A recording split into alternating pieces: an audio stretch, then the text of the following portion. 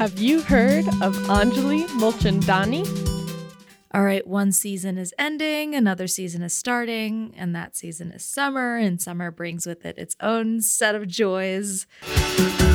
We want to be a part of that change, and I think that's a reason why a lot of students want to be engineers. We have so much technology. How have we not solved this problem?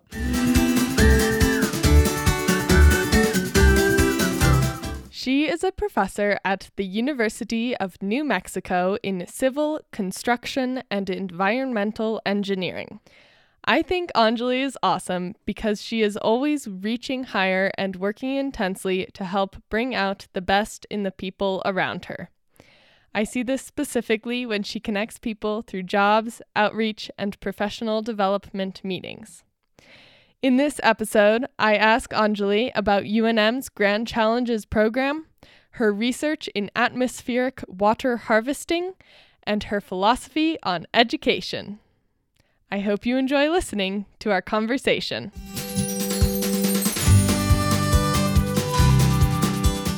Thank you so much for being my first podcast guest. This is incredibly exciting.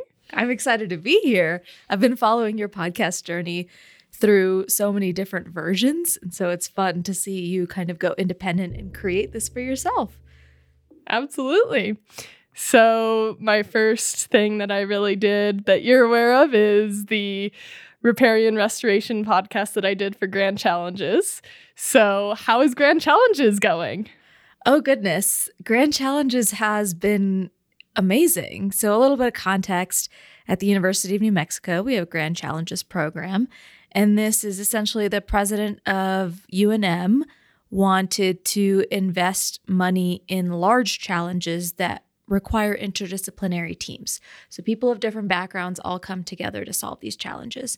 And in its first iteration, there were 3 grand challenges. There was sustainable water resources, which I was a part of and Jamie was a part of. There was substance use, and there was healthy aging. So as part of the Sustainable Water Resources Grand Challenge, we wanted to think about how we could expand our team. And one way was to get undergraduates to come in and interview faculty members and learn about their research and create communications projects out of them. So Jamie created a podcast on riparian restoration. She interviewed several folks and she tied it all together into this awesome episode. So it's really cool just to kind of see her in that first iteration. And now we're in our second year cohort, and just the types of projects that were created were so creative. My goodness. Yes.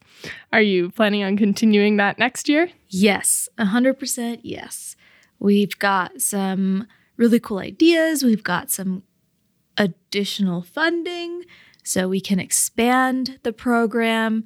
And I am excited to see what happens next. That's awesome. What inspired you to be a part of that Grand Challenges and Sustainable Water Resources Communication Project? Well, what inspired me? So I have a degree in, my undergraduate is in civil engineering, and then my master's and PhD are in environmental engineering. And I had always been approaching our water challenges from a purely engineering perspective. And sometimes that's called the technocratic approach, where you're only thinking of technology. And I realized somewhere along the way that technology is not the only solution, that there are other perspectives that need to be brought in if you really want to make big change in the world.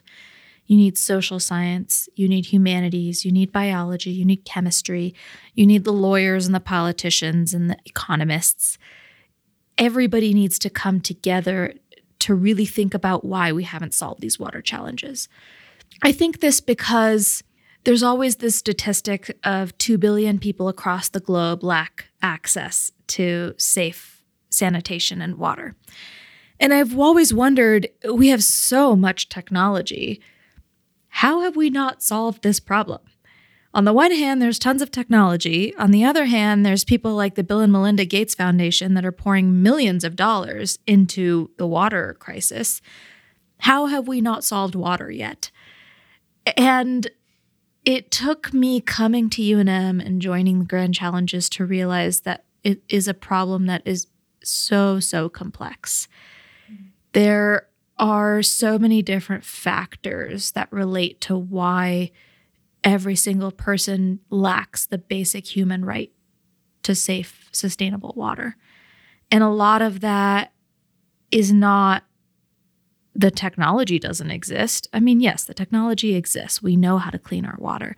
It's more so, how do we get technologies to people? Are these things that people are going to want in their communities? Do they have the ability to maintain said technology once the people who brought it leave? And that's also just a very top-down approach, really. It shouldn't be that, oh, I'm a savior walking in with a technology, here you go, bye. No. I really realized through my time being here is that we have to kind of come to a solution together with communities. We have to co-create knowledge and we have to co-create solutions. And if I just sit in my ivory tower of academia spewing out ideas, I will never really understand what is needed outside of these four walls. So I think it's been a humbling experience for me to be here. Awesome. You mentioned that it's important to have people of all different backgrounds, not just engineering. Why is that important? Why is it important to have people of different backgrounds? I think it kind of comes to this idea of a diversity of perspectives. We all don't have the same lived experience. I may be shorter than you. I may not be as fast of a runner as you. And we can understand that difference. So we can kind of use that analogy to now think about, we all don't have the same way of approaching a problem. And that makes it really fun when we all come at a problem from different perspectives. I think that oftentimes we tend to hire or keep people around us who are similar to us. And I think that does us a disservice, because then we're never really growing and learning from one another and being challenged, because really the only way to push boundaries is to challenge the system. Cool. What is your goal for students to come out of the Grand Challenges in Sustainable Water Resources Communication Project with? What is my goal? I would say my goal has multiple dimensions. One is to empower young, excited students, to give them the resources that they need to thrive, and then let them come up with something independently on their own. My other goal is to increase the visibility of work done at UNM. A third goal is to show just how connected all these interdisciplinary fields are. I think oftentimes I initially naively thought engineering and social science had nothing to do with one another, and now I realize, no, they have everything to do with one another. And to be able to train students from an earlier time frame or an earlier part in their careers that they are not the only ones solving problems is important, because I came out the end of all of my degrees not realizing how important it was to have all these other perspectives sitting around the table. Or maybe I knew it was important, I just had no idea how to have a dialogue with them. And I think this program, I hope, will help students learn from one another. In this program, we usually have cohorts of 10 to 12 undergraduate students. Each student comes from a different major, and the students meet together weekly to discuss the projects that they're working on. So you could have a student who is majoring in economics and has a mentor in econ, and you could have a student who's majoring in environmental science, and then you could have a student majoring in environmental engineering. And the three of them would come together once a week to update one another on their projects, and they would learn about how we're all trying to solve the same big picture grand challenge, but we all have such different perspectives. And maybe by listening to one another, we can incorporate ideas from another field into the projects that we're working on. That's definitely really cool. Speaking of young and excited students, you're planning to teach the civil engineering design course for freshmen this coming fall. What is one of your primary goals as you teach that, and how do you plan to go about making that a reality? I was so excited to teach freshmen. I got my start in teaching at the K-12 level. I wanted to become a university professor one day, and I was looking for teaching opportunities to figure out if I even enjoyed it. And I didn't have the GPA that was needed to be a peer mentor for college students. So I found an opportunity to teach K-12, and I loved it. I loved teaching K-12 because there was a lot of creativity and there was a lot of freedom and there was a lot of acceptance of, yeah, that's a good idea. Let's keep rolling with it. Then I started to notice how different K-12 education was from university education. In university education, we sit everyone down in these giant lecture halls and you're expected to listen for 50 minutes or an hour and a half and take notes. And we almost scrape the creativity out of you. And I wanted to be a part of fixing that translation piece between graduating high school and being so excited to be an engineer, and then when you get to your third or fourth year of engineering, just being like, oh my gosh, what did I do? This is such a boring field.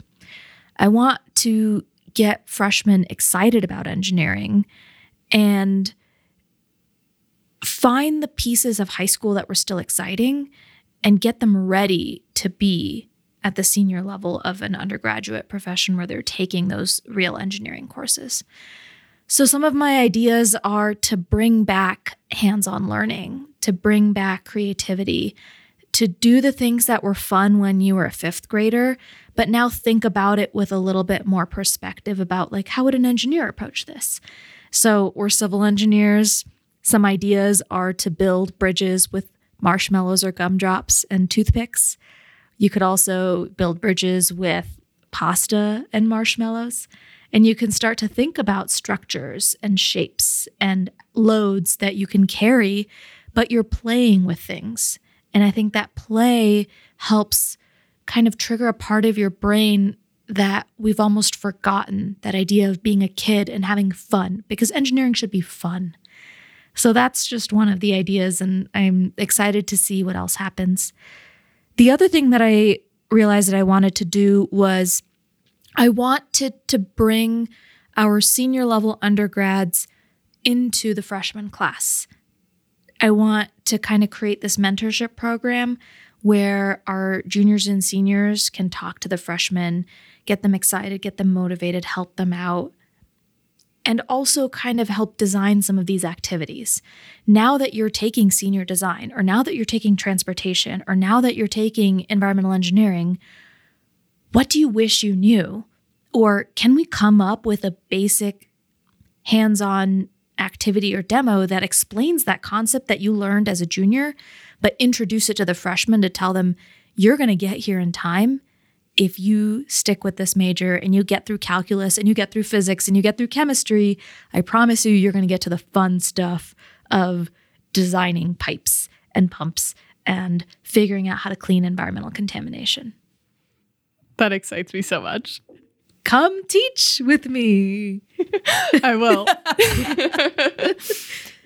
So how did you end up at UNM from moving from K-12 to UNM? And how has UNM changed perhaps your perspective and how you approach things? What a good question. So I did K-12 work while I was a student. So as an undergrad, I did after-school K-12 programming. So every Friday, we would go out to local elementary, middle, or high schools to teach kids about science and engineering. Through that process, I learned about curriculum design in a very different way. It was like, how do you teach this lesson within 30 to 40 minutes, including cleanup, including classroom management? Then as a graduate student, I went to Arizona State University and I again did more K-12 teaching for the first 2 years. After that, I transitioned to teaching high school teachers, which was a very different perspective because now you've got the amazing teachers who are in the room every day and thinking through their process. What materials do you have on hand? What topics are you teaching? What types of students do you have? And kind of working alongside them to see how can we incorporate these new cutting edge research and scientific topics back into your classroom. After that, I started teaching undergrads while I was a grad student. So TAing and then teaching my own course over the summer and kind of seeing some of the connections or what I could now bring from the K-12 or high school class into that junior, senior level class. And then I landed a job at UNM to teach undergrads and grad students and do research with them. And that has also been a lot of fun because I can kind of think about those elements of fun and play and conversation and co-creating knowledge and bring those into the classroom. So I'll tell you about one of my favorite activities that I run in the class. This is something that I do in my senior and grad level sustainable engineering course. I run a mock United Nations Climate Summit. In this activity, everybody role plays a delegation to the United Nations where you talk about climate policy and you debate and you debate and you debate and you decide what % of greenhouse gas emissions your country is going to cut by a certain year and how much money you want to put into the Global Climate Fund, or if you're a developing nation, how much money you're requesting from wealthier countries like the US and the EU to help build green technologies in your country so that you don't have to rely upon coal. It is so fascinating to bring that element of fun into a senior grad level class, just to let students free, to be creative, to be like, if you were in charge of the world, how would you fix climate change tomorrow? It is amazing how perspectives shift over the course of running that exercise, because you have to role play a delegation or a country whose perspective you may not agree with. And you then realize where people are coming from. You also can realize that, sure, I could maybe cut greenhouse gas emissions by 20% by 2035, but that's a theory and that's an idea. What it's going to take to make that reality is money and technology and buy-in and policy. And that's way, way harder to solve. So I think that I want to figure out how to build that activity a little bit further, maybe bring that into the freshman class to see how freshmen deal with it versus 4 years later when you're a senior. Do you have the same ideas or different ideas? And how can we actually not immobilize, but empower our younger students to really be a part of the change? A lot of our students are invested and interested in climate and the environment. And we're growing up during a time of climate change being on the news every single day, and we feel the impacts here, my goodness. We feel warming, we feel cooling, we feel increased intensity of storms, of wildfires.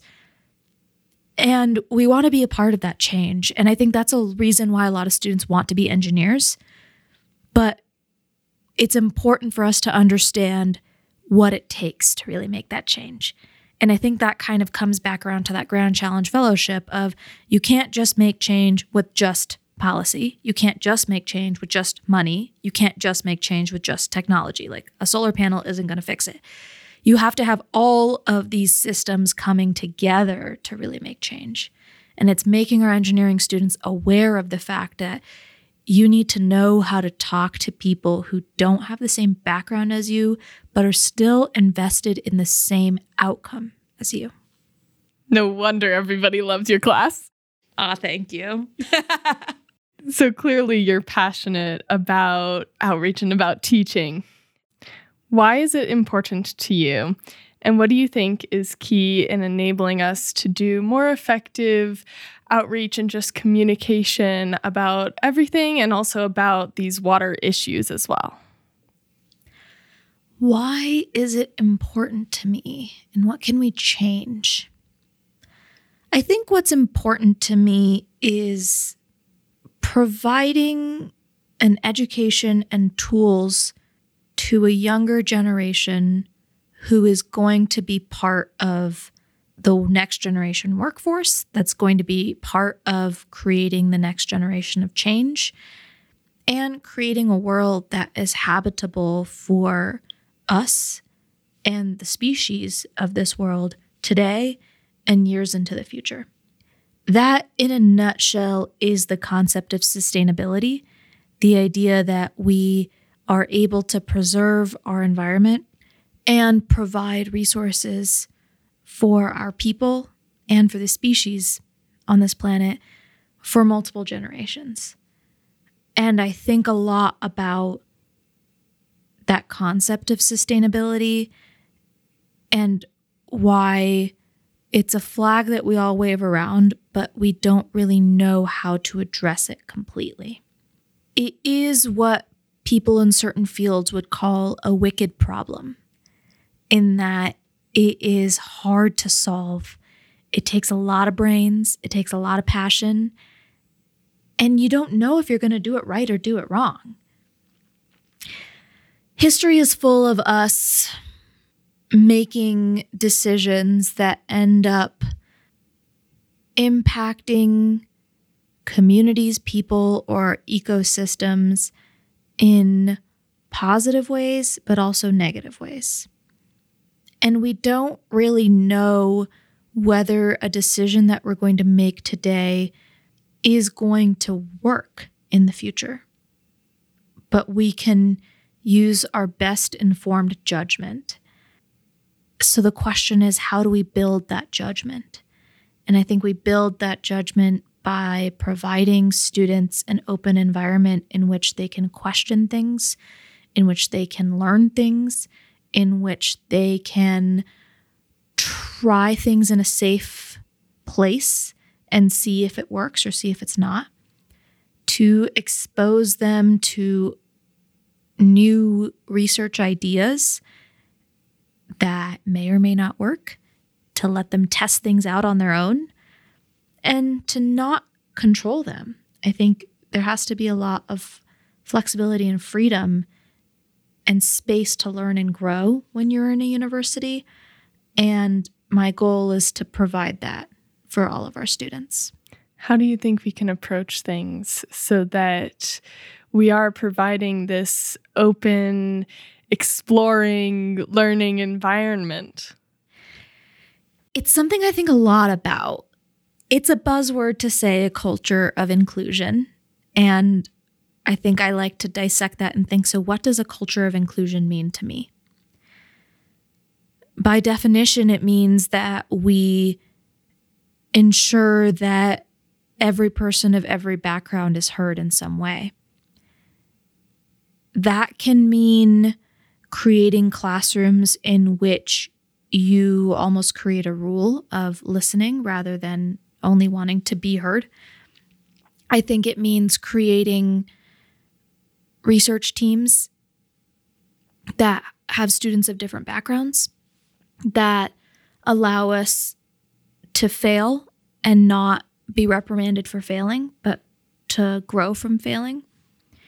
And it means to embrace growth mindset rather than a fixed mindset. By growth mindset, I mean being able to take feedback well, to be able to think about how to challenge yourself, to not try to compete with someone next to you, but learn from them instead and see how you both can grow from one another's differences. I try to do that in my classrooms. I don't know if I'm doing it well or not. You'd have to ask my students.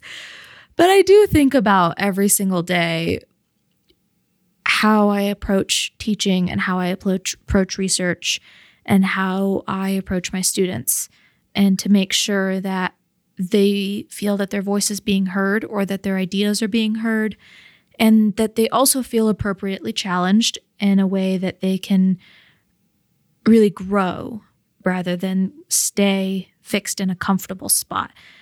Being uncomfortable is hard. And so you have to think about, like, how do you create discomfort in a way that is still going to allow for growth?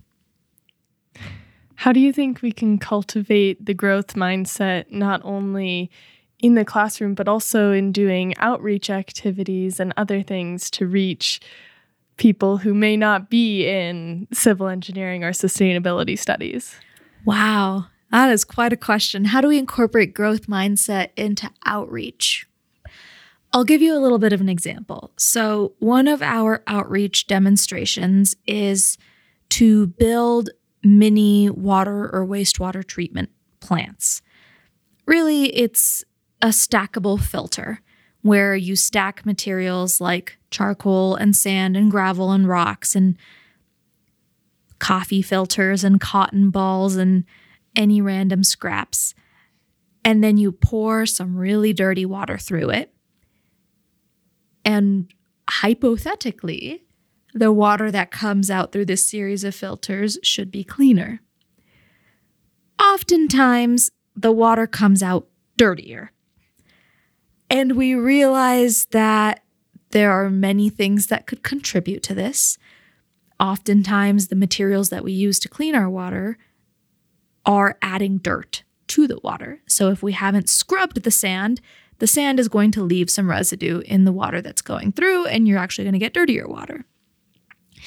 This is oftentimes frustrating, both for the person conducting the outreach activity because they want it to go off without a hitch, and suddenly they have to explain why the water's dirtier after going through a water filter. It's sometimes frustrating for the person attending the activity because they think, what did I do wrong? But I think instead of thinking of it as wrong, we can think through the why is this happening? Let's deconstruct this filter. Let's run the water through just one material at a time. Do you think that there's something happening in this system that's causing it to get dirtier? What does that mean for large water treatment plants? Does that mean that they can pick up sand off of a beach and use that as a filter tomorrow? Probably not. So what does that mean in terms of building a treatment plant? Well, you probably have to get materials and then clean materials. I wonder how you clean materials. I bet that takes a lot of water and energy too. Oh, and then you probably create a lot of waste. What could you do with that? And it's thinking beyond just the small activity and expanding the boundaries to creating questions and wondering and growing in a different way. And I think that when our outreach facilitators can embrace that growth mindset, they can help the people receiving or being part of the outreach, the students, for example, not feel that failure mindset either, but instead feel a feeling of, whoa, that's fascinating, and I want to be a part of that. Absolutely. Speaking of outreach, what is one of the things that you think is most important for people to know about water and how we use it, and that would be a useful thing for us to teach in outreach or in the classroom? One of my favorite things to talk about is a concept known as de facto water reuse. Have you heard of this? All right, so de facto means incidental. It's the idea that you are already drinking treated wastewater from a water user upstream of you. We talk about the fact that, yes, we're drinking dinosaur pee, and we think that's okay because that was millions of years ago. But you're also drinking treated pee from someone who lived in, say, Santa Fe, and that could have happened last month. It's important for us to understand that concept because it leads to this idea of thinking about one water and the fact that the water that exists on this earth is finite. It goes through different phases and it cycles. So the water that was in Santa Fe may have come from snowpack melting, which came from precipitation in the air. And the way that that water got in the air was through evaporation off of maybe the ocean or maybe some reservoir. And it's a cycle. And then that water that was used in Santa Fe, they took it to a water treatment plant, treated it. People in Santa Fe used it. They peed in it. They pooped in it. They took showers in it. And it all went down the sewage to a wastewater treatment plant where it got cleaned to a level at which it could be put back into a surface water body or a groundwater body and then be used again, either by a community there or a community downstream. You are already drinking somebody else's wastewater. That's important for us to know as we move forward into a world where water reuse is becoming more and more common, particularly in the Southwest, or particularly for communities that are downstream water users. There may not be enough water available for us. We may have to use the water that we have again and again. We have the tools to be able to do this safely already, and there is lots of research being done to continue to make sure that that water is safe to drink. It's important for us to know this so that when news stories come out about toilet to tap or we created a new system that takes your shower water and makes it drinkable, people don't go, ew, that's gross, never. No, it's perfectly safe. And it's important for us to realize that that is the way, that we all share our water. You are not the first person to step foot in that particular piece of soil. You're not the first person to drink that particular molecule of water. You are part of a shared system. Embrace that. On the topic of water, your research focuses on atmospheric water harvesting. What about your research excites you the most? You got to my favorite topic. My research team looks at atmospheric water harvesting. This is a technology in which you take water vapor out of the air and you condense it to a liquid. It kind of goes back to that idea that I was mentioning about the water cycle, that the water on this planet is finite. Sometimes it is present within the air around you. It is possible through cooling or through desiccant-based technology to turn that water from the vapor phase to a liquid phase. I think it's exciting to think about this technology in the context of the fact that it could maybe supply water in regions that currently do not have access to piped drinking water supply, or areas in which groundwater is not accessible or contaminated.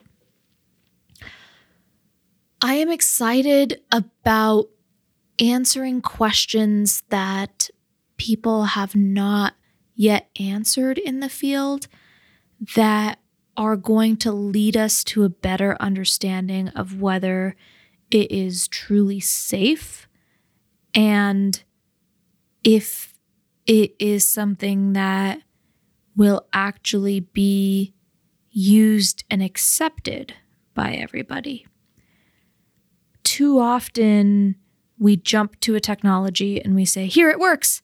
I think I like to be a little bit of a realist. And so part of my research team is looking at air quality impacts on water quality. Part of my research team is looking at cost. And I hope in the future to think a little bit more about the social science aspects, about human users using these technologies. Is this something that people want to interface with? Is it going to be worth it? Is it something that is safe in the long term or not? And it's okay if the answer is not. It's important to address that human element. And I'm excited to think about how we approach these complex problems. What have you found so far are the benefits and drawbacks of this system? I will start with the drawbacks and then I'll get to the benefits. It is costly to harvest water from the air. Water right now in municipalities, so cities that are connected to a water grid, is very, very cheap. Should it be that cheap? That's a question for another day. I think water is a basic human right, so perhaps it should be absolutely free. But then on the other hand, cleaning it is an investment, and so there's a cost associated with it. Atmospheric water harvesting is pricey. It's not as pricey as buying bottled water. So if that is the market space for it, you have to think about who uses bottled water and can atmospheric water harvesting be an alternative there. Who uses bottled water? Usually after some sort of a natural disaster. You'll see images of people flying in bottled water. People use water, or they transport water to remote areas that may not have piped systems. And so therefore you're paying upwards of $1 a gallon for this water. Just for some context, the water that you get in a city through a pipe is less than a cent per gallon. So you're paying over $1 versus less than a cent. Water harvesting is way more than less than a cent, but it's also less than $1. So it fits in this perfect little cost opportunity space, as some people like to say it. I think that's the exciting part. Now, sure, it's cost effective, but I think the other challenge is maintenance, user acceptance, impacts on climate. All of the social science, economics, policy, politics, chemistry questions that I need to work with other people who have those backgrounds to really think about how we address them. To me, that's what's exciting, is that my engineering brain can't compute all of those things. And so working with other people who bring such a different perspective, who make me think about, oh, I'd never even thought of that.